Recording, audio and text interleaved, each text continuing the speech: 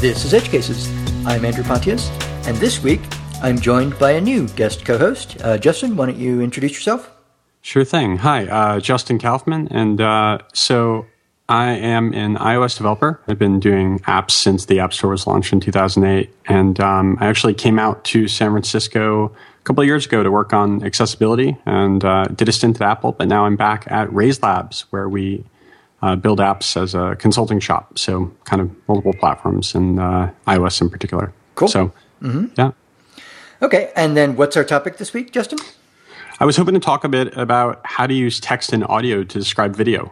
So you may know this as subtitles or closed captions, and also something that you may be less familiar with, descriptive audio. Cool. Sounds good. And as you can see in the grand Edge Cases tradition, my cat has decided to add something to say here as well. Okay, so first an explanation. Wolf is going to be away for about a month. Now, Edge Cases has gone on hiatus before, but this time I decided to try a little bit of an experiment. I turned to my friends at the local chapter of NS Coder Night, and this is the San Francisco chapter, the one I go to. Now, if you don't know what NS Coder Night is, it's a weekly social gathering every Tuesday night where people just get together to talk. And it's a lot like Edge Cases in that it's developers, mostly Apple related, but we don't always talk about tech. We just talk about whatever comes to our minds. And I've been going for years and years, and I've gathered up a couple of the developers that I know to help fill in while Wolf is away. Now, I had hoped to have it all arranged by airtime by the time I announced it today, but there's still some stuff going on, so I'm not quite sure how many people I'm going to get for this, but I believe I've got at least 2 people, so we're going to have at least 2 episodes while Wolf is out. Now, that may mean that we still got a couple of episodes that don't happen, so a couple of weeks where there are no episodes, and I apologize for that. If you want to know when that's going to happen, you can follow our Twitter account, which is edgecasesshow.com, all one word. But again, we should have at least 2, and so I'm really excited about it.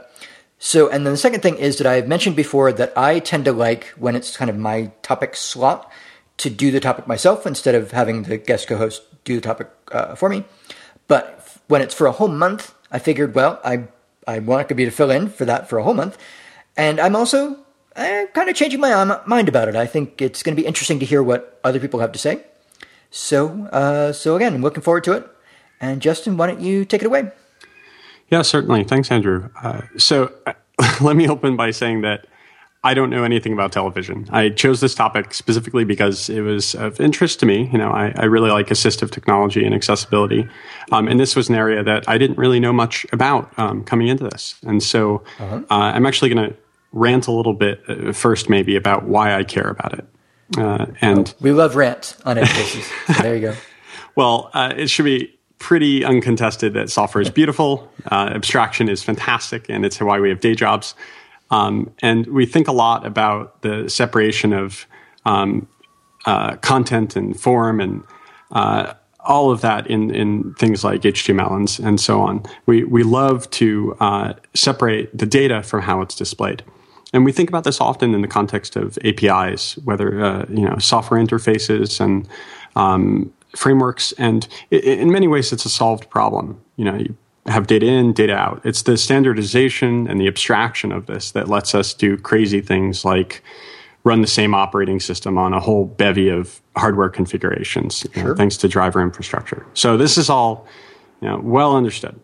But it's really kind of cool when the same sort of standardization and abstraction works for people, lets us do new things. So think about something like EventKit. You supply the event information, it displays in Calendar, but that same data can fuel reminders for notifying you of something that starts, or even something really esoteric like Refresh app that tells you conversation topics for whoever's on your meeting. And it's the same crazy abstraction of the frameworks that lets, and here it comes, someone who's blind or vision impaired use the iPhone and Mac. And any number of other accessibility features as well. Because the frameworks, this UI accessibility protocol, lets you vend layout and content to the system, and then all of these accessibility features consume that very abstractly. The app has no idea who's going to use it. and lets you navigate it. And you talked about this a lot with Wolf on the Accessibility podcast earlier this year. And actually, did a great job, frankly, if I may say so. And I'm not going to review all of that. Well, thank you. And so I find this thrilling that you can use something like VoiceOver to describe the operating system with audio, or switch over to navigate it with just a tilt of the head, that there's that separation there. And so I'm not going to try to justify it. There are varying statistics for how many people in the U.S. and abroad have some degree of vision impairment or motor disability. Another number for deaf and hard of hearing. And there's been kind of a growing mainstream conversation about how important accessibility is, especially for the blind and vision impaired. And we saw this in 2013 WWDC with several minutes of video. Yeah, and podcasts like this one and so on. And kind of one of the cool things about this abstraction is also that it doesn't discriminate. It's not only for people who are deaf or hearing impaired or vision impaired. You very often see people using the same features that you might expect someone with disability to use in ways that are unexpected. For example, have you ever seen someone use what's it called? The touch. How am I blanking on this? Assistive touch. Pardon me. I have not. I've heard about it, but I haven't seen anyone actually using it. Have you? Yeah, absolutely. So that's actually, great. That's very cool. Yeah, all over. I mean, you get on BART. That's the train we have here, and people use it in lieu of the home button, so they don't have to press the home button, or if the home button's broken, or if they think it gets less squishy or something. So I've seen that kind of all over the place. And another area that you see people using accessibility where it's kind of unintended or unexpected is things like closed captions and things like subtitles. And so there's actually a story about this from last week that I find amusing. So my girlfriend's been trying to get me to watch this show on BBC for as long as I've known her. Have you ever heard of Hyperdrive? No. Okay. Not as a show, no. Yeah, right. Well, it's kind of a trope, but it's about 6 years old. And it's about a bunch of low-ranking British civil servants on a spaceship. So they're kind of piddling about the galaxy doing stupid tasks. Okay. Yeah, bear with me here. So last month, I finally broke down, and I'm like, all right, I'm going to watch Hyperdrive. Spun up Netflix, and so we turn on the first season, hit play, we'll go through all of them. And about 5 minutes in, I just had to hit pause. I just couldn't do it. All of the characters were clearly British and speaking English, but the words were completely indecipherable to me. I have no idea why. Something in the accent or slang was throwing me off. Maybe they were talking really quickly, right? Yeah, exactly. I know that your listeners of your podcast are familiar with the challenge. So it was bewildering. I couldn't follow the story at all. And nonetheless, there are other people somewhere, probably across the pond, who could enjoy the exact same media in a way that I was completely incapable. And so, she and I would look at each other, I shrug, and I'm about ready to leave it there. And then she enabled the same language subtitles intended for the deaf and hearing impaired. Mm-hmm. And BBC is really great about this, actually. They caption all of their content. It's really kind of fantastic. And Netflix, respected it and, transferred it along with the media. And now we're a season in, and there's no trouble at all. So have you ever turned on captions just for your own use? Well, and it's an interesting coincidence here, but I'm a bit hard of hearing myself. So in order not to deafen myself by needing to turn it on so loud that I can hear every scrap of conversation in TV shows and movies, I actually turn on closed captioning in Netflix, on movies I'm watching on my TV, etc., all the time. And one thing I did notice was that Netflix, a couple of years ago, was just starting to add closed captioning to its streaming services. And now pretty much everything I've ever looked at in the streaming service does have captions. And so I've been very pleased with that. Yep, that's right. And I mean, that's relatively recent. It's kind of amazing to see this all kind of come into practice while we're watching. I'm not used to seeing that. It's kind of a new platform thing. Mm-hmm. But I think other listeners may have more experience with kind of a different sort of caption, subtitles for foreign language films. So, actually, kind of an interesting coincidence. So a few years ago, I was flying out here, and the flight it's like 5 hours. I was coming from Boston, and I brought a few of my favorite films, right? So that's 2001: A Space Odyssey, and another one, Solaris. I won't get into it. You should read the book, I promise. The book's great, yeah. Yeah, so I plug in my headphones and I pumped up the volume, and there was no audio, basically. I was watching on my MacBook, and turned up my headphones even more, whatever I could, max volume. Turns out that the airplane around me, the cabin noise, was just much, much louder, overpowering. It was maddeningly loud. And so it can actually reach something like, I think it was 80 decibels in commercial aircraft, just being around it. And so it was not safe. It was not good. It was unpleasant. And so in that case, you could kind of sort of say that I was suffering from a temporary or like situational disability, that in that context, there was no way I could hear anything. And that's kind of a neat way to think about this in general, that it's not a permanent condition, but for as long as I was in the plane, I wasn't going to be able to hear. And so fortunately, I had this other film. I had Solaris, which is Russian with English subtitles. Right. And I can enjoy it because the publisher made this decision that they were going to accommodate my needs as an English monoglot. Right? So here's this this guy who never bothered to be a member of the World Society, but we're going to deal with it anyway. We're going to burn in some captions on the bottom. And so they basically rendered it accessible to the English-speaking population, and coincidentally made it enjoyable in a very loud airplane cabin. So this is kind of a topic that affects everyone in that way. And especially as we start thinking about new form factors or contexts, or how would you watch a WWDC video while you're jogging? Or how would you enjoy this podcast if you were listening to it from a tablet? Or how would you enjoy this session if you're watching on a TV versus driving a car? You start thinking a lot more about consuming that media in a lot of different ways. And it's kind of the appeal to the mainstream. You're going to be watching, listening, reading somewhere that you don't expect in this kind of age of ubiquitous computing. So let me take back. I used a couple terms. I said subtitle, and I said closed captions. And later I'm going to talk about descriptive audio. And for both subtitle and closed captions, I'm talking about text that's substituting for the audio in the program. Mm-hmm. And, you probably understand this better than most, but intuitively, you kind of have the idea that subtitles are for movies and closed captions are when you're in the bar and it's too loud and you just see it scrolling along the TV. But there actually is kind of an interesting technical distinction. Oh, yeah? So maybe your listeners all know this, but subtitles are generally intended for translation. And so even though the movie I had was just visual, it had the text for the dialogue. And in this case, it was actually in the video itself, burned in as part of the picture. And so the fact that it was part of the picture, that I didn't have to turn it on, is actually where we get the word open from. So they're open subtitles or open captions. And before DVD with selectable tracks, most subtitles were open captions.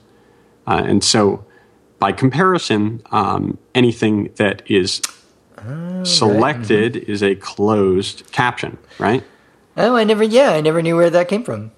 Yeah, and so they helped me with the noise because they were, on by default I had this very low fidelity video, but it wasn't enough. So these open subtitles, they were just for translation, lacked a lot of information that I needed to enjoy the film. So, for example, they're positioned bottom center, and they stay there regardless of who's speaking. So if there were scenes with rapid dialogue and off-screen narration, I didn't know who was talking at all. So you can imagine kind of, you're overlooking the cliff and the credits roll and there's someone speaking and you don't know if it's a male or a female, because that's all assumed of viewers. Because with subtitles, it's basically assumed that you're hearing and that you can use auditory cues like the speaker's voice or the tone and timbre to figure out who they are. And it also lacks some stuff that's kind of important for understanding the storytelling. For example, just sound effects or environmental noises. So in Solaris, there's kind of this creepy patter of footsteps in the space station, and that was completely absent. And so there's this guy looking furtive, but you have no idea why. And so that's why closed captions came to address these limitations.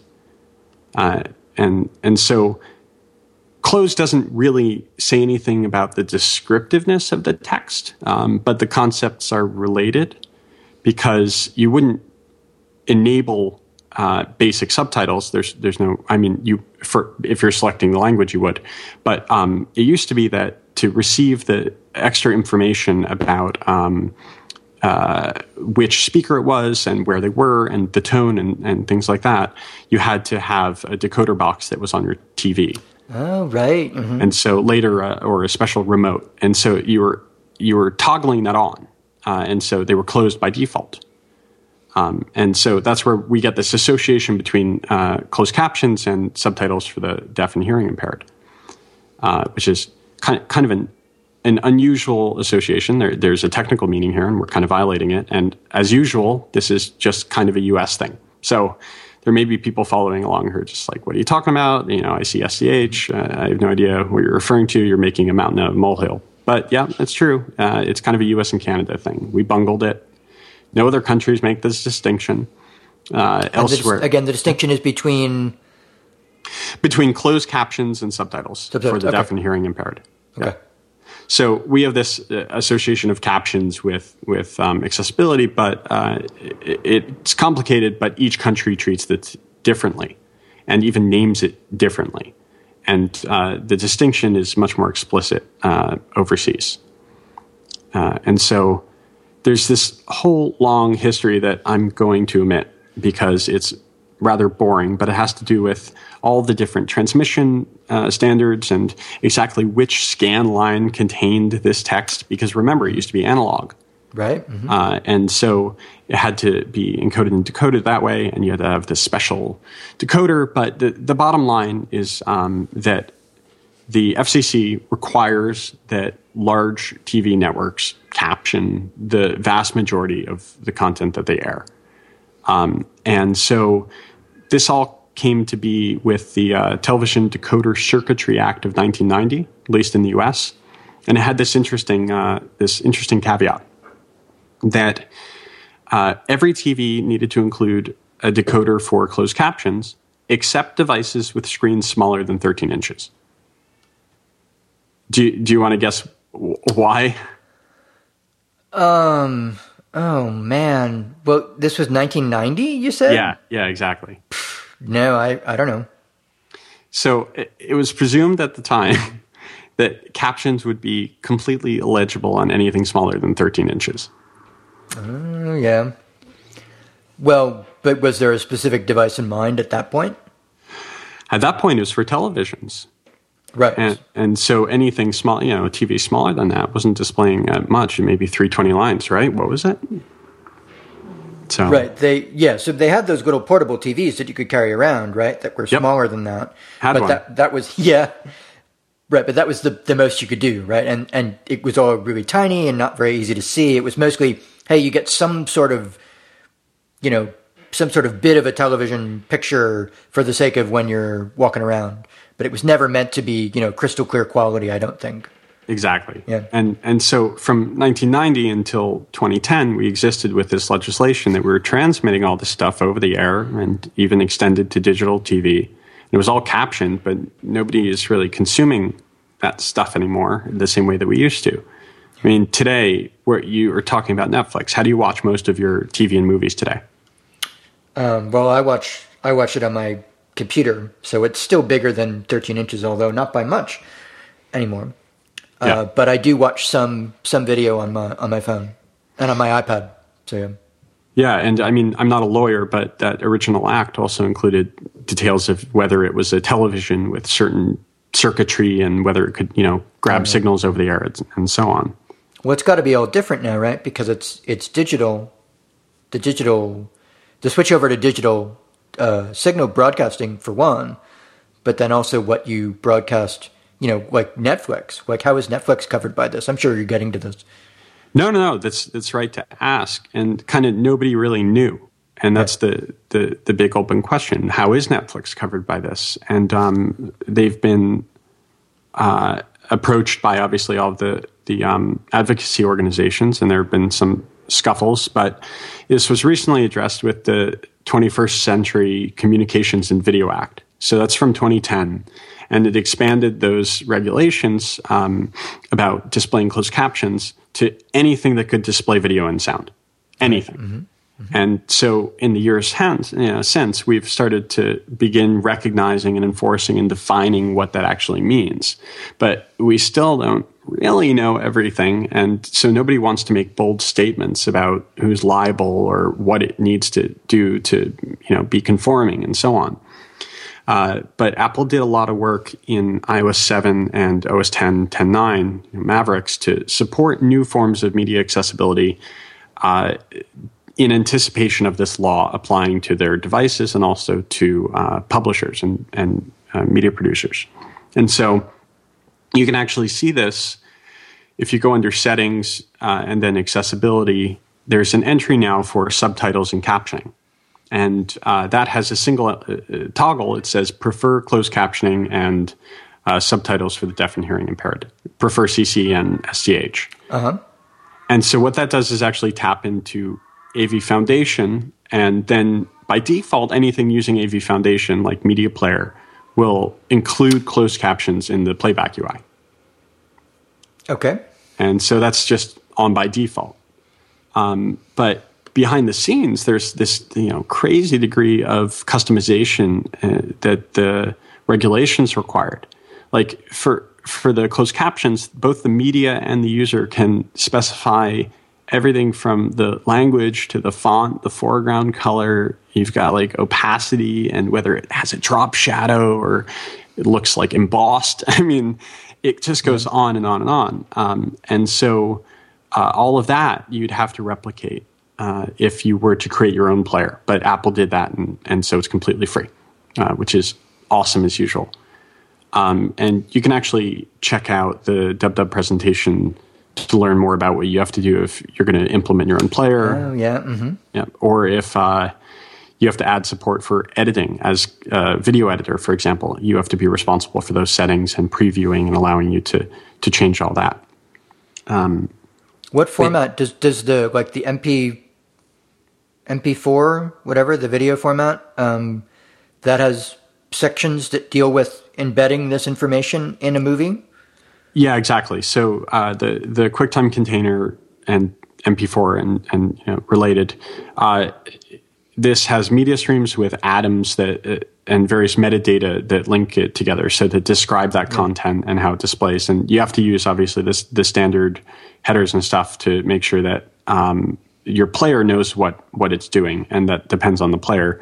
But yeah, there's a standard for how to display, for example, SCC captions files or SRT for subtitle files. And there's information on how to embed that and how to translate that into something that can be in a QuickTime container. Mm-hmm. And that's all stuff that Apple has documented on the QuickTime site. And you can also just search around and find a lot of resources on that. So notably, actually, what's really cool is that this all works with AirPlay as well. So you can have a file on your iPad, and as long as it's actually the file and not a live stream, you can throw that up to your TV, and the closed captions will be there too. Oh, so the TV is interpreting the file and pulling out the metadata from it and displaying that. Is that correct? Yeah, that's right. Actually, sorry, I misspoke. I didn't mean live stream. Both live stream and anything QuickTime works with the closed captions. Yeah, right. It's pulling it out of there and it's displaying it properly. You have to be careful with HTML5 because with HTML5, you're telling it that there's actually a separate media track. So it's not actually part of the video. So when you send that to your TV, it's getting only the video stream, and it's not pulling up the associated text media. Okay. So anyway, it doesn't matter which you're using, HTML5, HTTP, MPEG-4, it's all timed media. And so you can talk about timed text. That's how it's referred, whether it's subtitles for the dialogue or captions, which include stuff like the music, the speaker, the tone, and the environmental sounds, and so on. But what's kind of cool, actually, is that you can also include other stuff. Other tracks could include commentary from the director and cast. You can think of that as just another alternative media stream. Or you could dub the audio in another language, and so on. And so next time that you're in a bar or something, watch the closed captions, because it's pretty cool how they're arranged to make sure that you can follow along. Stuff like sound effects are up top. Dialogue will be in caps near the speaker. If it would cover something, they'd move it up top, etc. Like, there are a lot of rules around this to make sure that you can enjoy it the same as anyone else without losing track of the story.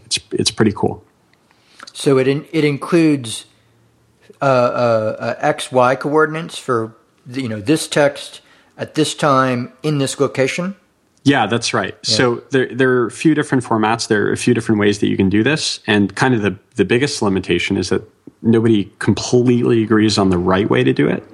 But you can do any number of things depending on how you're displaying it. You can add a text track as a QuickTime resource, which is just subtitle text, which is kind of hacky.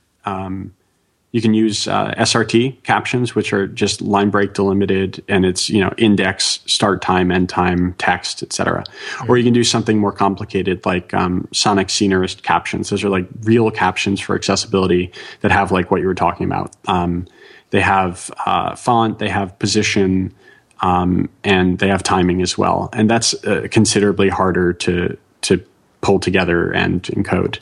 It's pretty technical. And if you're ever curious, actually, you can grab a file and use an app called Subler, and that'll let you take a peek at the different media tracks that are embedded. And so, it's pretty cool. You can inspect anything that you have. Even after ripping it, it still works for the most part if you're using popular ripping software like Handbrake.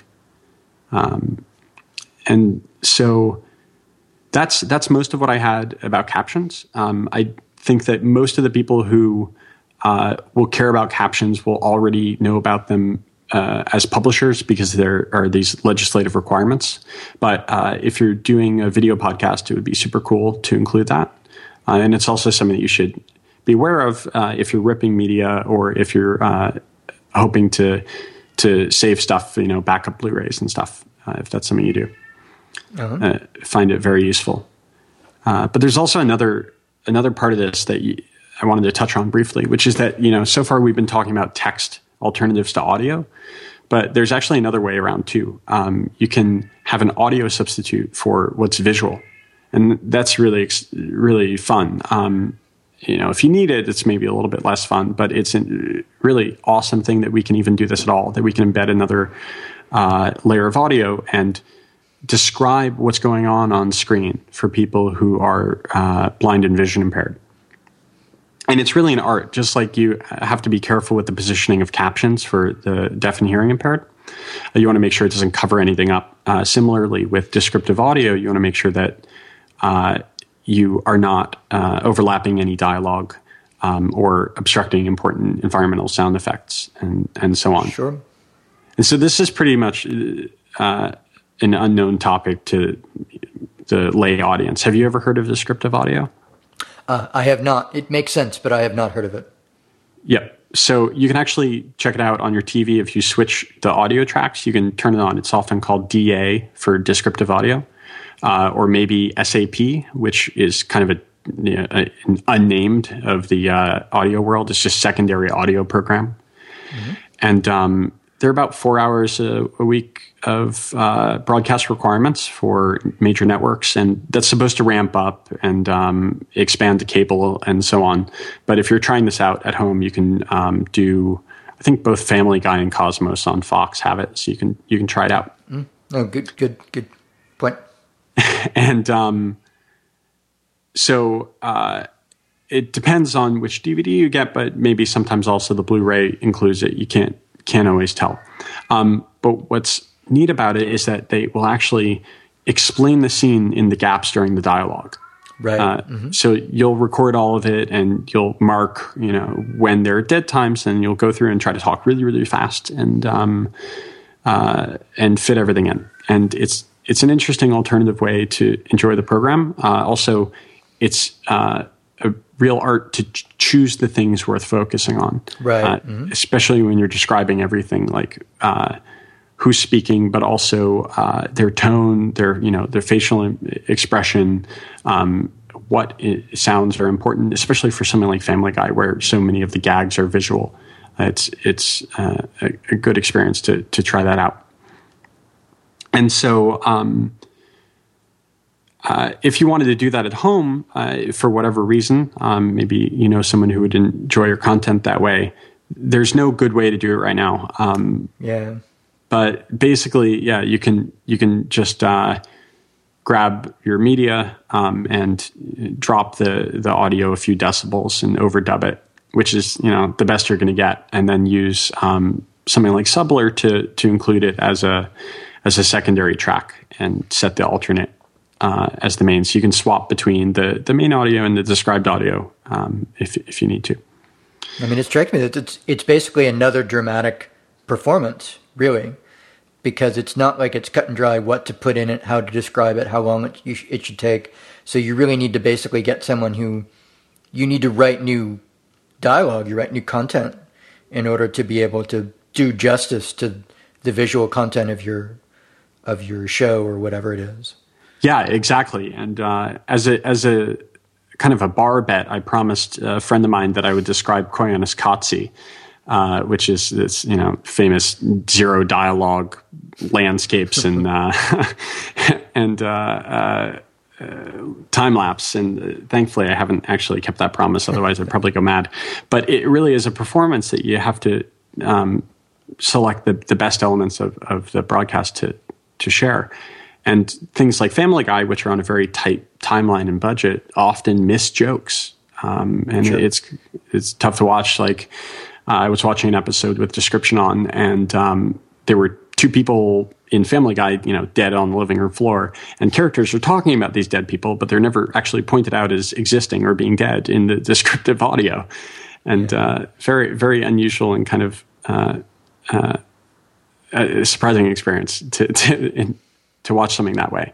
So good description is very hard. And fortunately, pioneers like WGBH in Boston are doing a fantastic job of describing content when they get to. And so, so I just basically wanted to give an overview of the different ways that video is kind of more than it seems, and how you can use text or audio to represent it in different ways. And it's definitely a fun experiment if you've never done it before, to try descriptive audio, as well as consider whether next time you're on the bus or something, you can use captions instead of trying to jam your headphones ever deeper into your ear. Well, now, do you know if descriptive audio is one of the things that's supported by AV Foundation? It is not. No. Not yet, anyway. Yeah, I mean, I have no insight into that, but it's definitely the direction the community wants it to go. Yep. Cool. So in terms of what sort of iOS developers can do at this point, there really isn't that much that they need to do as far as video playback is concerned. As you said, it's built in. If that metadata exists as part of the video that they're showing, that they're streaming, it will show up for you. Is that the case? Yeah, that's right. So if you're using AVKit on the Mac, or if you're using Media Player and AV Foundation on iOS, and you're not implementing your own player view, you're good to go. You just have to think about when you create content, and if you're creating an editor or you're creating a transcoder or something like that, you just have to be aware that that data needs to be preserved. Sure. Now, do you know if there are any? So you talked about if you were to make your own video playback class or module or something like that, that you'd have to take this sort of thing into account. Do you know of any third-party video players? Gosh, not offhand, Yeah. but I could imagine that someone like Netflix, if they had any DRM, would want to implement their own video container and display it. And in that case, they would need to query all of these accessibility parameters and make sure that they displayed the captions exactly as, some relationship with the user settings and so on. Yeah. So. Okay. We've got a bunch of background noises in this show. Sorry, everybody. But we'll do what we can. Great. So is there anything else? Nope. That's most of what I wanted to cover for accessible media. Okay, cool. And so I did want to make sure we were able to mention at the end, Justin, you are involved in the upcoming AltConf, right? Yep.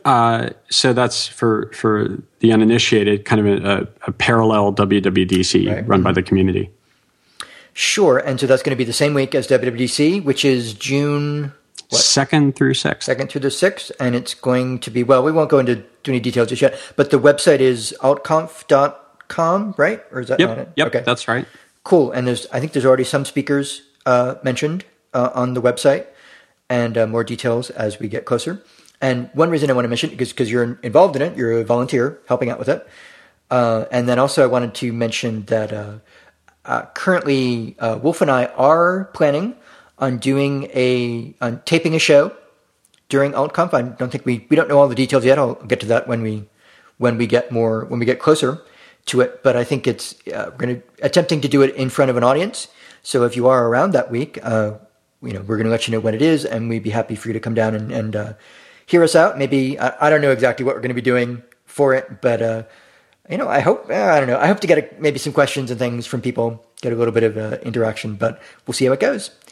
And then also, Justin, did you want to mention where you work? Yeah, certainly. So I work at Raise Labs. We're the full-service mobile development shop. We do everything from design through development and strategy. And we're actually also helping out with AltConf this year as a partner. So definitely grab an AltConf shirt from us. And I'd love to see you also at the labs. So we'll be helping out with the labs as well, and definitely a great place to crash. So check us out. Cool. All right. And again, Justin, thanks for giving the topic this week. Really appreciate it. And for everyone out there, we will see you next time.